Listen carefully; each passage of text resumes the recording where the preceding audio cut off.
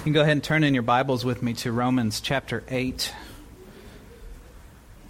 As I'm sure that all of you know, today is a day in which we celebrate fathers.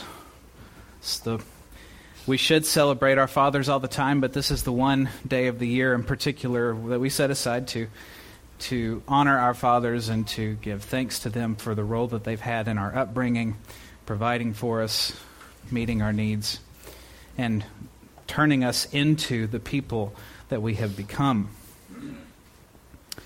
And so today we're going to continue and, Lord willing, conclude this series on the Holy Spirit that I've been working through for a little more than half a year. This is part 3 in the spirit of adoption, and what we're looking at is the Holy Spirit's ministry in establishing and guarding our relationship with God as our Heavenly Father. And so as we begin, I want to pose a question. What comes to mind when I say the word Father? No doubt many of us have good memories. I know that I grew up in a wonderful home. My dad taught me the word. He prayed with me. He took me fishing a lot. And these are all wonderful wonderful memories that I have. And yet I also recognize that not everybody has the same experience. And for some, perhaps even the memory of a father could be painful due to strain in the relationship or maybe the fact that they're no longer here. And so I don't want to spend too much time on this question of what comes to mind when you think of the word Father, but I do want to direct our attention to our Heavenly Father, who I can promise you is better than we could ever dream. And He wants to have a relationship with you, Christian. And so this is a sermon about the Holy Spirit bringing us into a relationship with our perfect Heavenly Father through the redemptive work of Christ. And before we dive straight into the text, I want to do just a little bit of review. This is the third part in a somewhat of a topical series that I've done. And the reason that I wanted to do this series in particular is because it seems like there's so much confusion around the Holy Spirit. And so in the first part, we just looked at what does the Bible from cover to cover have to say, a 30,000-foot level overview about who the Holy Spirit is, what He has revealed about Himself in the inspired Word of God. And in the second part, we saw specifically that His focus is to accomplish redemption by replacing our hearts of stone with hearts of flesh. That means that He's actively at work in us to transform our desires, our will, and even our thoughts. And so it's essential then to note from the clear teaching of Jesus that the Holy Spirit's ministry is about Jesus. If we get that right, we can avoid a lot of the errors that we see today. John 16, verses 13 and 14 says that when the Spirit of truth comes, He will guide you into all the truth, for He will not speak on His own authority, but whatever He hears, He will speak, and He will declare to you the things that are to come. This is Jesus speaking. He will glorify me, for He will take what is mine and declare it to you. And so, whenever we are looking at the ministry of the Holy Spirit, we ought to be seeing that His goal is the glorification of Christ, according to the clear teaching of Jesus. And so as we look to the book of Romans then, as is always the case in every passage of Scripture, we should understand that this is part of a larger context. The passage that we're going to be looking at in Romans 8, verses 11 through 17 in a few minutes is not isolated. You can't chop up any book of the Bible and expect to be able to interpret it well. And so the Jews in the early 40s had been kicked out of the city of Rome under the Emperor Claudius. Excuse me. The Jews have been kicked out of Rome in the early 40s, and overnight the church in Rome became mostly Gentile because of that political action. And then in the 50s, a few years before this letter was written, all of a sudden they were permitted to re-enter the city of Rome. And so you had a church that was completely Gentile for more than a decade. All of a sudden now they have all of these Jewish Christians as well. And everybody wants to worship together, but nobody can get along because of their cultural differences. And so that's the historical context that the book of Romans was written in, and I believe to address. And so Paul lays out this explanation then of our spiritual union with Christ in chapter 6. It says in verses 5 and 8 of chapter 6, "For if we have been united with him in a death like his, we shall certainly be united with him in a resurrection like his. We know that our old self was crucified with him in order that the body of sin might be brought to nothing, so that we would no longer be enslaved to sin. For one who has died has been set free from sin. Now if we have died with Christ, we believe that we also will live with him." And so this is an anchor point in the book of Romans, our spiritual union with Christ. And Paul is still building on this topic as we come into chapter 8 here. We have to understand that the union with Christ that we have is what's really at the heart of the gospel. Right? Jesus came, he lived the life that we couldn't.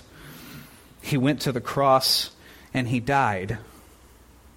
And because he died, we have died.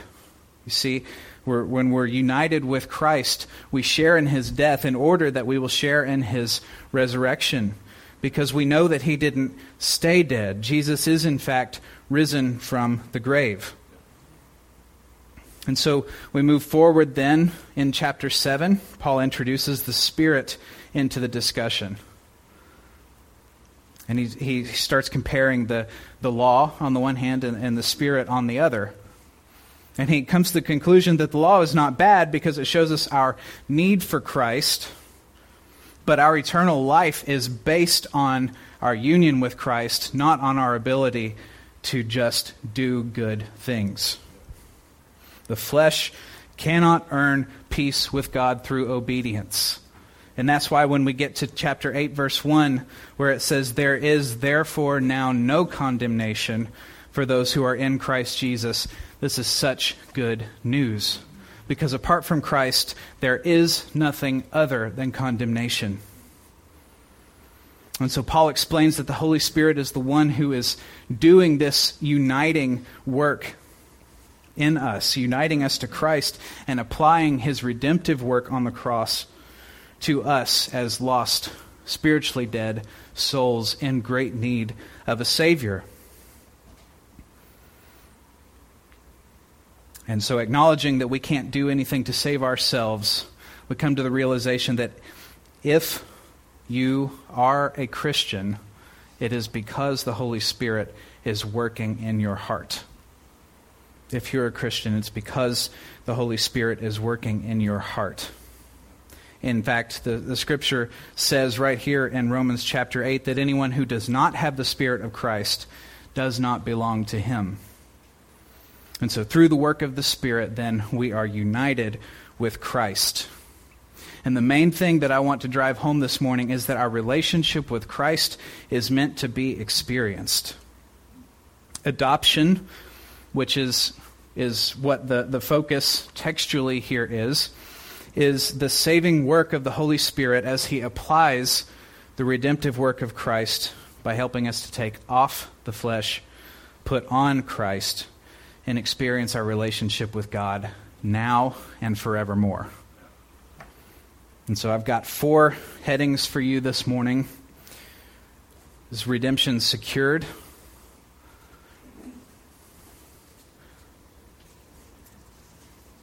Redemption victorious, redemption enjoyed, and redemption yet to come. And this is the gist of it, that the same Spirit that resurrected Christ indwells in believers. That's number 1. Number 2, sin can only be killed through the life-giving power of the Spirit. Number 3, the Holy Spirit facilitates an experiential relationship between the Father and his children. And number 4, the Spirit's ultimate ministry of adoption is to bring us to life beyond the grave. And so with these things in mind, let's pray, and then we'll dive into the text. Heavenly Father, we thank you that you are a good Father. We thank you that you are our Father and that you have intentionally sought us out, not because of the works that we have done, but because of your grace. You have loved us enough to pursue us.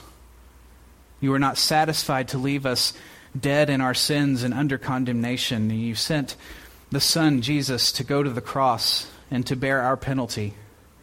And then he rose again. And now by the work of the Spirit, we have this ministry, this adoption as sons, a great inheritance which waits for us. So Lord, I ask for your help this morning as I exposit your word. I pray that you would hide me behind the cross and that perhaps you would preach a better sermon than the one that I have prepared. We ask these things in Jesus' name. Amen.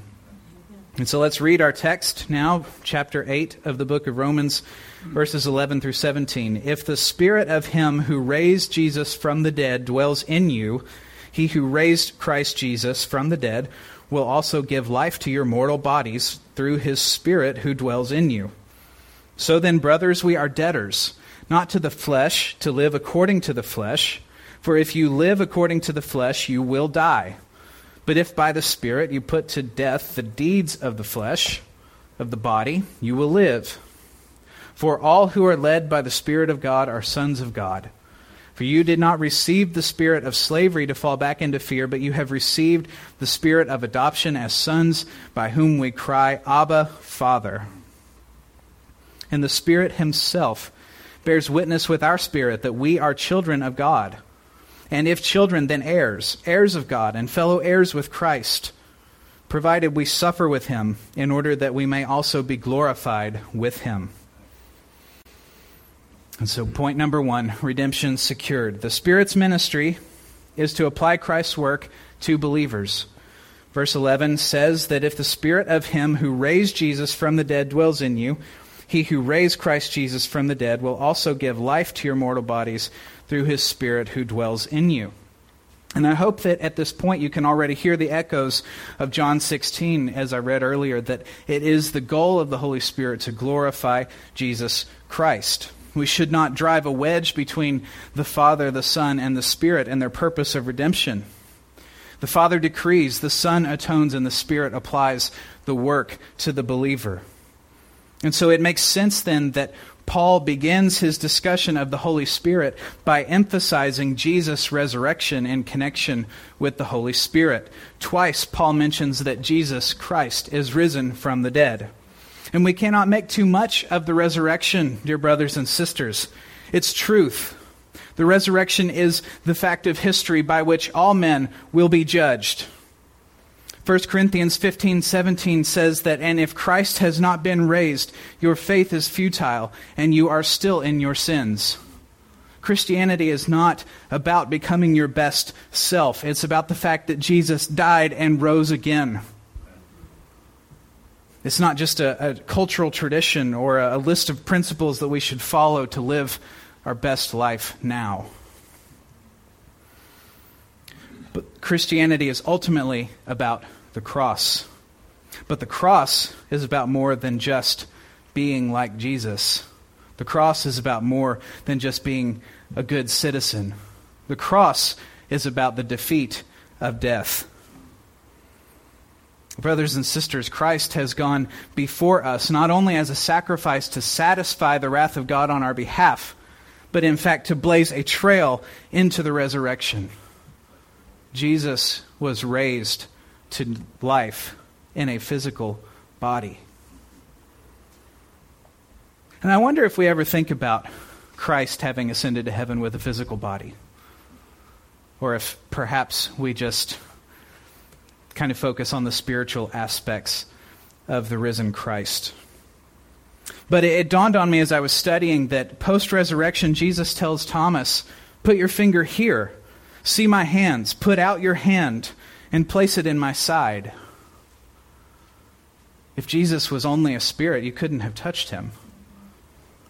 A few verses later, we see him eating breakfast with Peter on the shore of the Sea of Galilee. If he was only a spirit, he wouldn't have been eating. And perhaps it seems like a little bit of a tangent to belabor this point, but I think it's relevant. Because Christ is our example of what to expect about the resurrected life and the new heaven and new earth.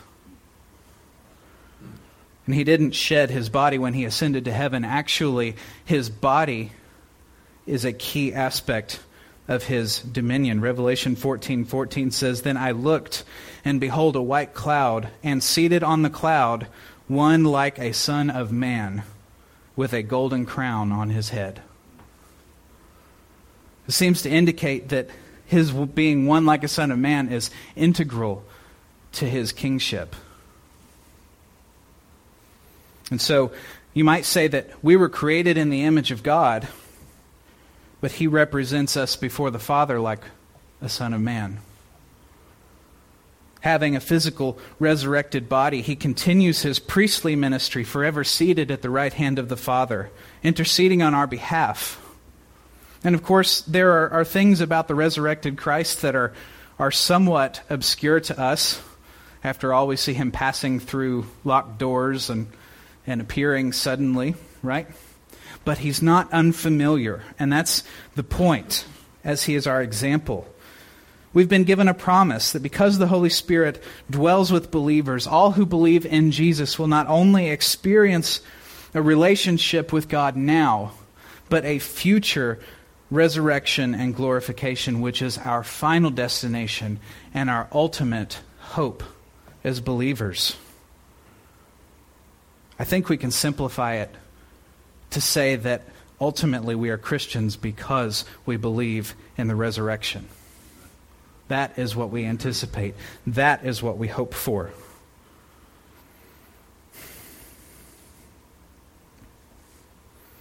And I don't think that we really think about this very much. Right? This doctrine of the resurrection of the body is not one of the more practical emphases of the church in our society these days. It always seems like it's far off, right? It's like when you're driving through the desert to go to a town and you kind of pop over a hill and the road is long and straight and you can see this city off in the distance, and then you drive for an hour and it's not really moved. That's what we feel like the resurrection of the body is. But I want to tell you, dear friends and brothers, that as surely as Jesus is risen from the dead, one day too we will rise from the grave. And the redemption of the body is so sure that the apostle speaks of those who have passed from this life as believers as merely having fallen asleep in Christ, as though they're about to wake up. I hope this is a comfort to you, brothers and sisters, as you grow older. As all of us are in different phases of life, but we know that we have the same destination. As the mind and the body begin to break down, God will not abandon you. He has given you a spirit of adoption. And the Spirit's ministry of adoption finds its destination in the resurrection of the body. And so next we see that the Spirit's guarantee of this resurrection is our basis for putting to death the deeds of the flesh. Heading number 2 is redemption victorious. The Spirit's ministry, then, is to kill sin in us in order to prepare us to receive our inheritance. Verses 12 and 13 say, "So then, brothers, we are debtors, not to the flesh, to live according to the flesh. For if you live according to the flesh, you will die. But if by the Spirit you put to death the deeds of the body, you will live." Now, it's an interesting jump here, right? Resurrection of the body, killing sin. And this is Paul's logic. We have the Spirit dwelling in us, so we will be resurrected. Therefore, put the flesh to death by the power of the flesh? No, by the power of the Spirit. And so the text tells us that we are debtors. And this word can be a little bit confusing because it's used in Scripture to describe sin, right? We think about Colossians chapter 2, which says our record of debt has been canceled. So why then are we described as debtors here? I think the simplest explanation for that is that it simply means someone who has an obligation to fulfill. And so in the context of being outside of Christ, we have an obligation to pay for our sins. Christ comes, he comes to us, he rescues us, he applies his blood to us. We share in his death, one day too we'll share in his resurrection. We're not under the obligation to pay that debt anymore. But because we have the Holy Spirit living in us, we do have an obligation to put to death the deeds of the flesh. And I don't believe, brothers and sisters, that this in any way undermines God's grace. The fact that our salvation is by grace alone, through faith alone, in Christ alone. It's quite the opposite. It's actually only by the power of the Spirit that we can kill the sin in our lives. And so God not only calls us into life, but he gives us what's necessary to accomplish what we can't accomplish on our own. You cannot kill the flesh with flesh. It's like trying to save someone from drowning by pushing them underwater.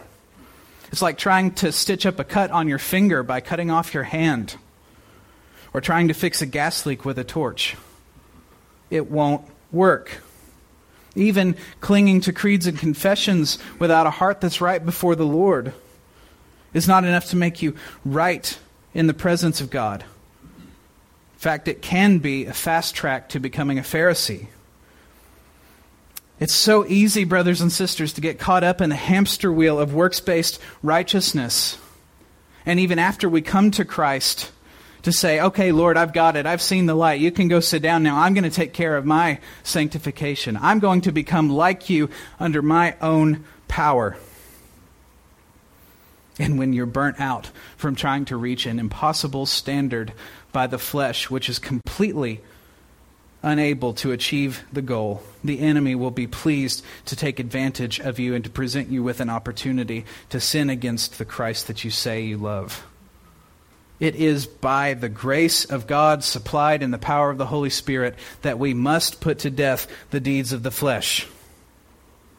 In fact, there's a warning here, and this is a strong warning. You must put to death the deeds of the flesh. Now, in the ESV, it's not extremely clear, but Paul actually abandons his thought where he's going in order to give us this warning. In the phrase, not to the flesh, he abandons his thought to warn us that we must kill the flesh. And so it gives us a sense of urgency in Paul's mindset. Grace is always transformative, and you have received the spirit of adoption, so you belong to Christ, therefore you will be resurrected. And now there's a change in tone, and yet sin is still dangerous. It must still be conquered. And it will only be conquered by the grace and the power of the Holy Spirit. But by grace, God works in you to put off the old man and put on Christ. By grace, God comes to dwell in you as a guarantee and a seal that he will carry you safely through this life, transforming you into the image of Christ along the way until you receive the resurrection of the body. So we have this language about killing the flesh. What does that mean?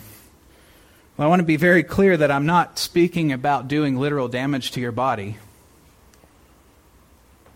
This is a Hebraism that refers to human nature and sin nature. And so killing the flesh is rooting up the deep indwelling sins in our hearts, the things that would come between us and God, the things that we don't want to let go of, that we're willing to commit other sins in order to maintain. These are the things that are positioned as opposite of the Spirit. And in this context in particularly, it's about using the law to grow in holiness instead of God's grace, which is supplied by the Spirit. It's engaging in the spirit of fear, because when we're afraid, our desire for control goes up. And when we want to control, when we will do anything for control, we're putting ourselves in God's seat. Sometimes it's easy, if we're honest with ourselves, to forget that we're not God. And so how do we know that we're not acting in the flesh? I think that's another important question to ask. And the text gives us this answer. All who are led by the Spirit are sons of God. To be led by the Spirit is another thing that we need to clarify, because it's not talking about these kind of mystical experiences that are so prevalent.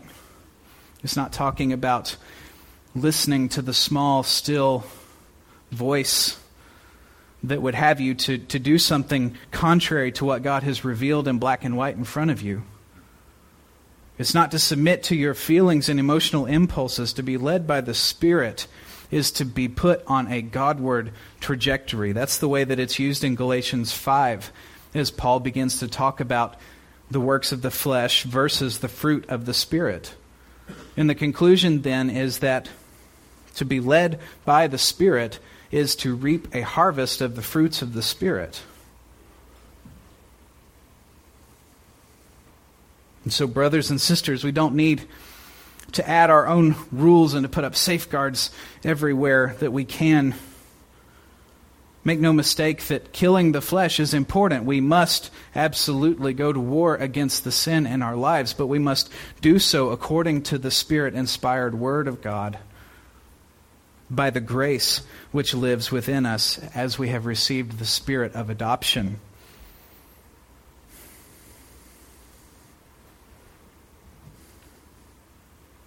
And I would just ask you, brothers and sisters, does the glory for your holiness go to Christ?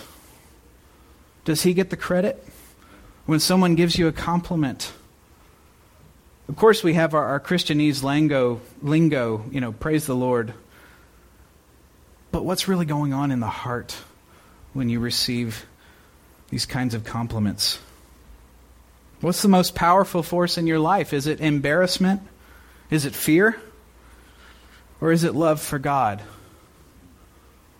And how strongly do the promises of God affect your heart? Are they just the portion of the Bible that you kind of gloss over as you're looking for instructions on what to do?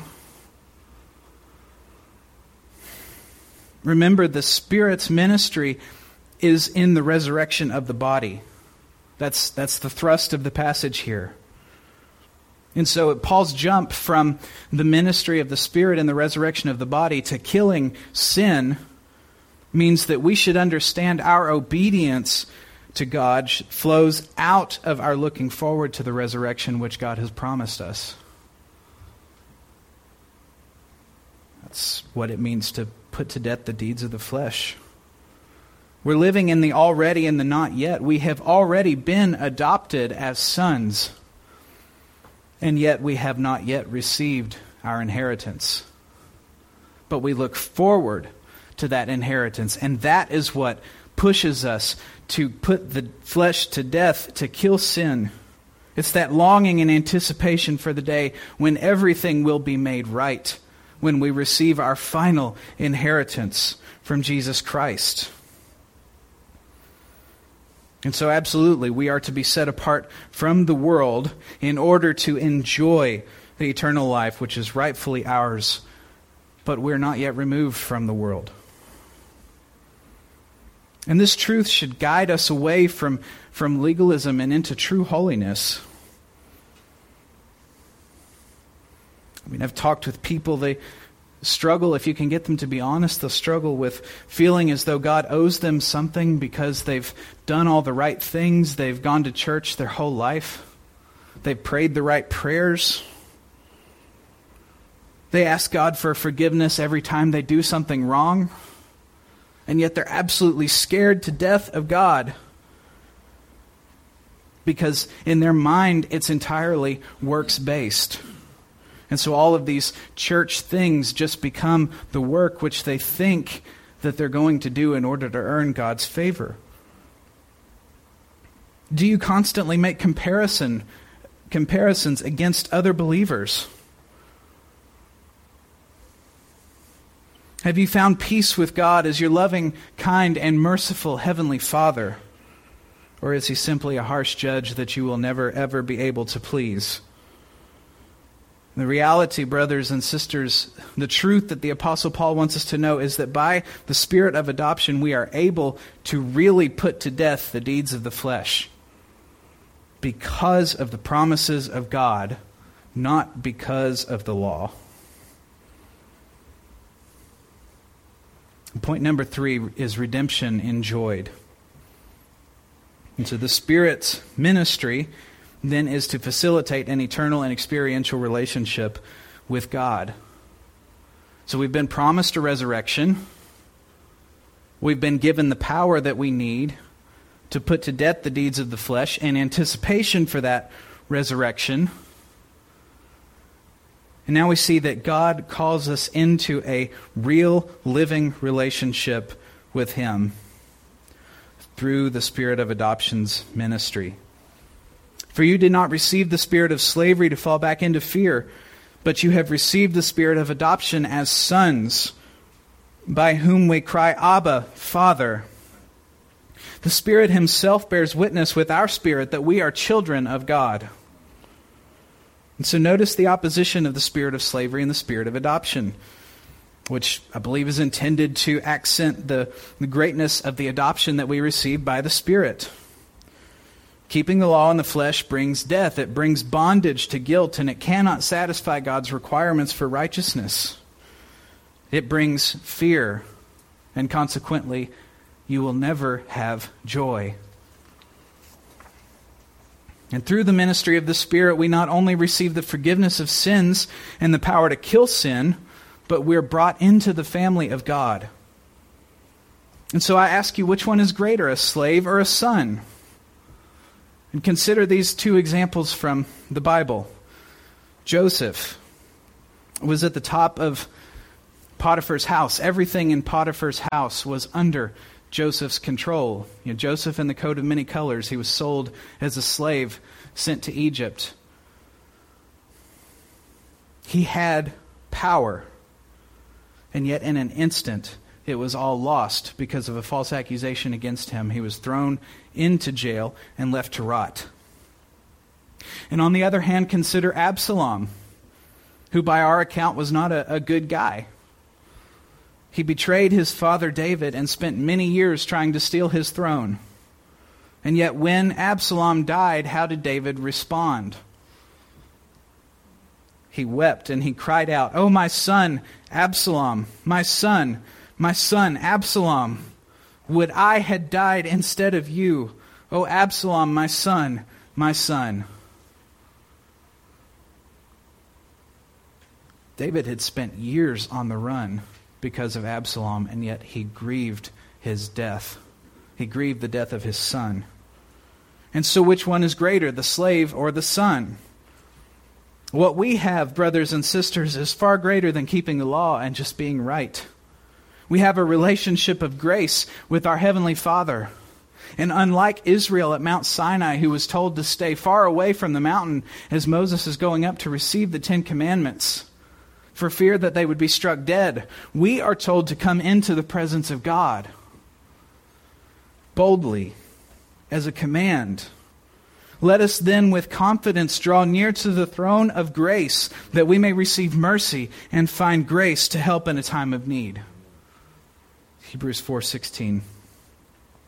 And so this ministry of adoption can be summarized in 2 parts. It's communion with God now and resurrection yet to come. Well, our passage states that it is by the Spirit of adoption that we cry out, Abba, Father. And many commentators today will tell you that that's a word that is akin to daddy, the way that we would use it, like a small toddler looking up at their father. I think it's more significant that this is the way that Jesus referred to his heavenly Father in his darkest hours. It shouldn't be lost on us that this is the way that Jesus taught us to pray. Abba, Father, who art in heaven, hallowed be thy name. And when he's in the Garden of Gethsemane and blood is pouring from his forehead as he's sweating under the intense pressure of what he's about to endure, he cries out, Abba, Father, all things are possible for you. Remove this cup from me. This is a unique way that Jesus talked about his Father in prayer. So the tenderness of this expression then points us to the fact that our adoption enables and encourages us to come to God in the darkest moment of our lives. We're not only invited but commanded to cry out to God, our Heavenly Father, for salvation from our sins, for faith when we feel our faith failing, for hope when the world around us grows cold to Christ and His church. And though the quality of our relationship with God will suffer if we do not put the deeds of the flesh to death, our status as an adopted son of God will not be taken. But this is a relationship with God that is intended to be experienced. And that's the point. The ministry of adoption as intended to be experienced is spelled out this way, as Paul writes. The Spirit Himself bears witness with our spirit that we are children of God. And this is the only time in this passage that our spirit is mentioned. And what we see is the Spirit of God working within us and our own spirit crying out in unison toward our Heavenly Father. It's a delicate moment. The Spirit works in us as believers so that we testify alongside of Him about this glorious truth of our adoption. The Spirit's ministry of adoption is intended to impact the deepest part of our being. And that's why I say this is an experiential relationship. We cry out having deeply felt and intensely experienced the overwhelming nature of God's adopting grace as we experience the confirmation and assurances of the promise of God that are given in Scripture. And when we internalize them by faith, we take them on as promises that are given to us as sons of God. Brothers and sisters, our relationship with God should affect the deepest, hardest part of our heart. And so this is a call to commune with God as your Heavenly Father in the Spirit. We are like small children who would reach up to our Father just wanting to be held. Our relationship with God is so much deeper than just the forgiveness of our sins, as if that were a small thing. It's as though we stood before the judge, guilty of a capital crime, and while expecting the death sentence, He clears us of our guilt. And He doesn't stop there. He invites us into His home permanently. He gives us His name. He spends time with us. Not only that, He provides for us and He protects us and He disciplines us in order to teach us. And then He makes us the sole heir of His entire estate. Oh, how often, dear Christian, we take for granted the richness of our relationship with God. Don't turn the Christian faith into mere law-keeping. Obey God's commands as they are revealed in Scripture because you're a member of God's house. Learn the deep things of God in Scripture. He wants you to know who He is. Learn to pray through the Scriptures, all of Scripture, so that you may experience the fullness of joy and the strengthening of your faith in the presence of God in those times when it's just you and the Lord. God wants us to enjoy Him. Psalm 73, 25 and 26 says, "Whom have I in heaven but you? And there is nothing on earth that I desire besides you. My flesh and my heart may fail, but God is the strength of my heart and my portion forever." Psalm 16:11 says, "You make known to me the path of life. In your presence there is fullness of joy. At your right hand are pleasures forevermore."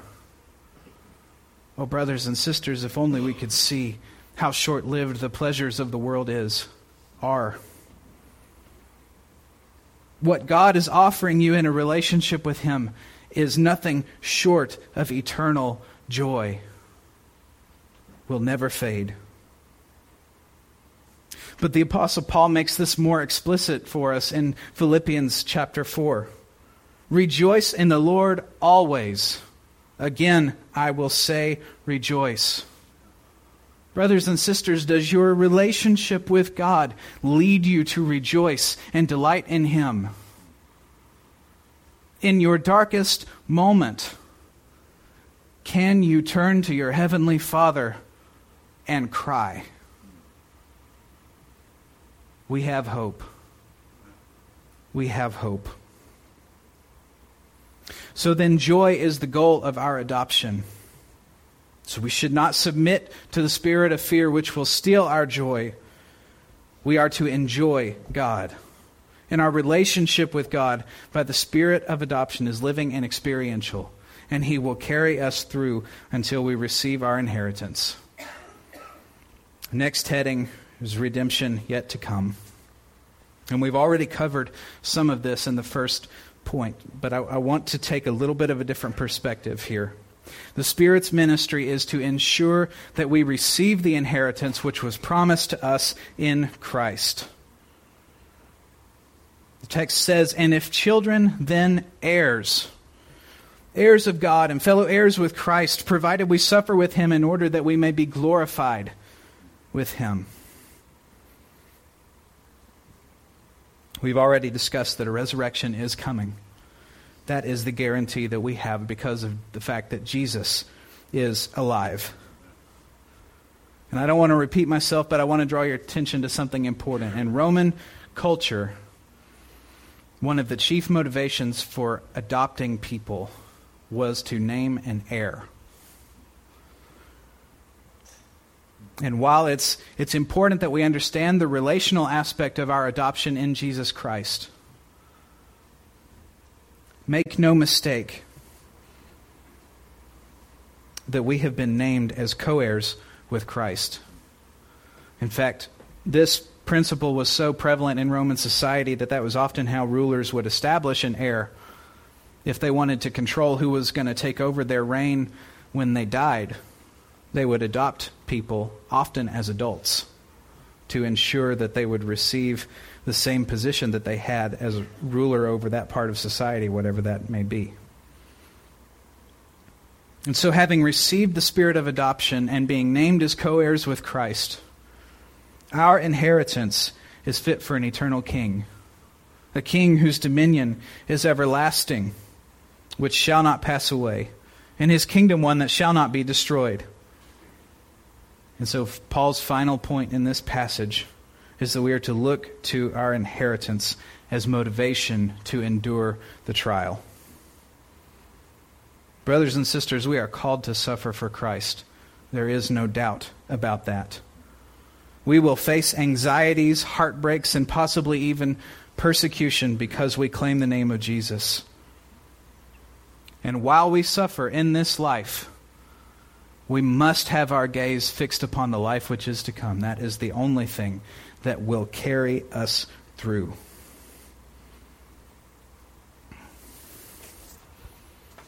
And I want to tell you, brothers and sisters, that the best is yet to come. We have not yet received our eternal reward. We will rise from the grave. God will redeem our bodies. And He will complete our salvation and make us better than what Adam and Eve had even in the Garden of Eden. Because no longer, now that we have been adopted into His family and we will receive the inheritance of our adoption, no longer will there be the possibility or threat of sin. We see in the final pages of the Bible, Revelation 21, 3 through 5, "And I heard a loud voice from the throne saying, 'Behold, the dwelling place of God is with man. He will dwell with them, and they will be His people, and God Himself will be with them as their God. He will wipe away every tear from their eyes, and death shall be no more. Neither shall there be mourning, nor crying, nor pain any more, for the former things have passed away.' And He who was seated on the throne said, 'Behold, I am making all things new.' And He said, 'Write this down, for these words are trustworthy and true.'" Brothers and sisters, our adoption is just a small taste of what is still to come. And so the cross becomes like a viewpoint on top of a mountain. I don't know if you've ever been on a hiking trail where you make it up to the top of the mountain and you look out and you can see for miles. You can see rivers running through the land. You can see towns and cities off in the distance. You can even see other mountain peaks. This is what the cross should become for us. When we enter into a moment of trial and suffering, we look to the cross, ascending to that viewpoint where we would gaze upon the vastness of the eternal inheritance which waits for those who know and love Jesus as their personal Lord and Savior and are secure in Christ. This is the ministry of the Spirit of adoption to assure us of the riches that wait for us when our adoption is finally complete.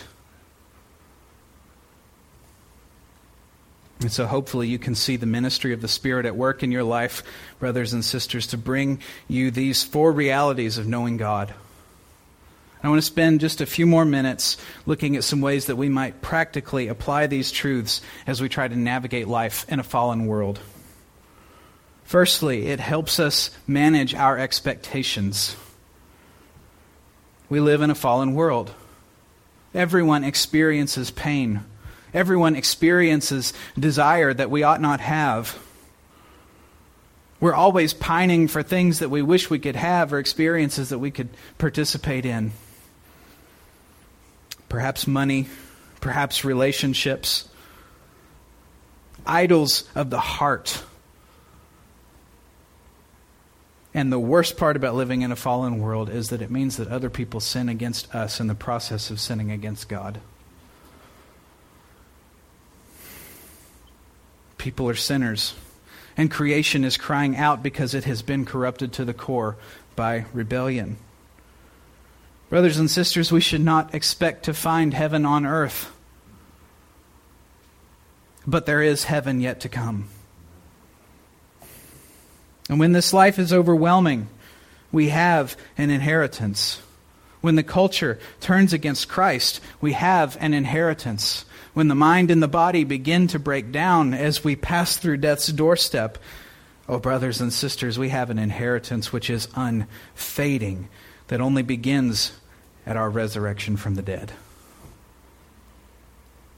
Reality is that the brokenness of this world, the desires of the heart that continue to go unfulfilled, point us to the fact that we need Jesus. That Jesus is the only thing that can satisfy. And brothers and sisters, dear friends, there is coming satisfaction that we cannot imagine if we know the one who holds pleasure in his right hand forevermore. Secondly, we need to recognize that not all will be saved. There is a great distinction between those who belong to God, having the Spirit of adoption, and the world, which is passing away. I would be remiss if I didn't warn you, brothers, sisters, friends who are here, that you need to turn away from your sin and to experience the redemptive work of Christ by the power of the Holy Spirit, if this is not the hope that you cling to every day of your life. You need to understand that the only thing waiting for you on the other side of death's door is God's just judgment and eternal hellfire. That's sobering. But the fact is that this present world is passing away. And the pleasures that you cling to, which would keep you from surrendering complete control over to God, they will come to an end. And you simply do not know how many more opportunities the Lord is going to give you to experience His grace, to repent of your sin, and to follow Jesus into an eternal inheritance. And the more that you reject His grace, the less likely you are to ever experience it. Whether we feel like we're pretty good people, or whether we're the vilest criminal on planet Earth, we come to the foot of the cross with the same need. We all need sufficient transforming grace for the forgiveness of sin and the resurrection of the body to take us into our eternal inheritance. Our only hope, dear friends, is to turn from our sins. Believe that Jesus Christ died and rose again, and walk in the spirit of freedom. Enjoy the ministry of adoption that the Spirit applies when we come to Jesus by faith alone. I'm telling you, there is no greater pleasure than to know God. Only in knowing God can you have the fullness of joy. So whatever it is that is holding you down, it is worth forsaking in order to know Him. And lastly, I just want to give a word of encouragement to those for whom Father's Day may be difficult because of loss or strained relationships. I want you to know that you have a heavenly Father who is far better than any earthly father ever could be. Lean into your relationship with Him because it's the only one that will last through eternity. Cry out to Him for mercy and grace, and know that the Father's love, without which there is without end, the Father's love without end and without cost, belongs to you. There is sufficient grace for you and hope in the life to come.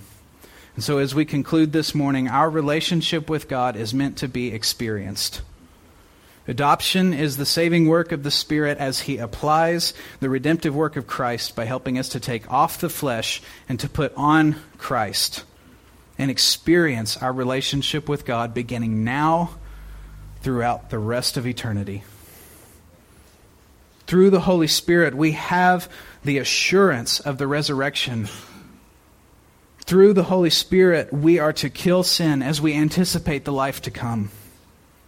Through the Holy Spirit, we can have deep personal communion with our Heavenly Father. And through the Holy Spirit, we will receive an inheritance which is fit for a king. Brothers and sisters, understanding and experiencing our adoption into the family of God is critical for the Christian life. So with these things, I want to leave you with one final word from the Lord. Beloved, we are now God's children, and what we will be has not yet appeared, but we know that when He appears, we shall be like Him, because we shall see Him as He is. Grace and peace to you. Let's pray. Heavenly Father, we love You. We're so thankful that You're our Father, that regardless of what circumstance would bring us here today, You're still the Father, that Your grace is sufficient, and that it's only by Your grace that we can put to death the deeds of the flesh. It's only by Your grace that we can have assurance of our salvation. It's only by Your grace that we will be raised from the dead one day. And so, Lord, I ask that You would give us the faith to look forward when this life becomes overwhelming. Help us to look forward, Lord, in our moment of weakness. We need You. And this morning You've reminded us through Your word that You're there. It's in Jesus' name we pray. Amen.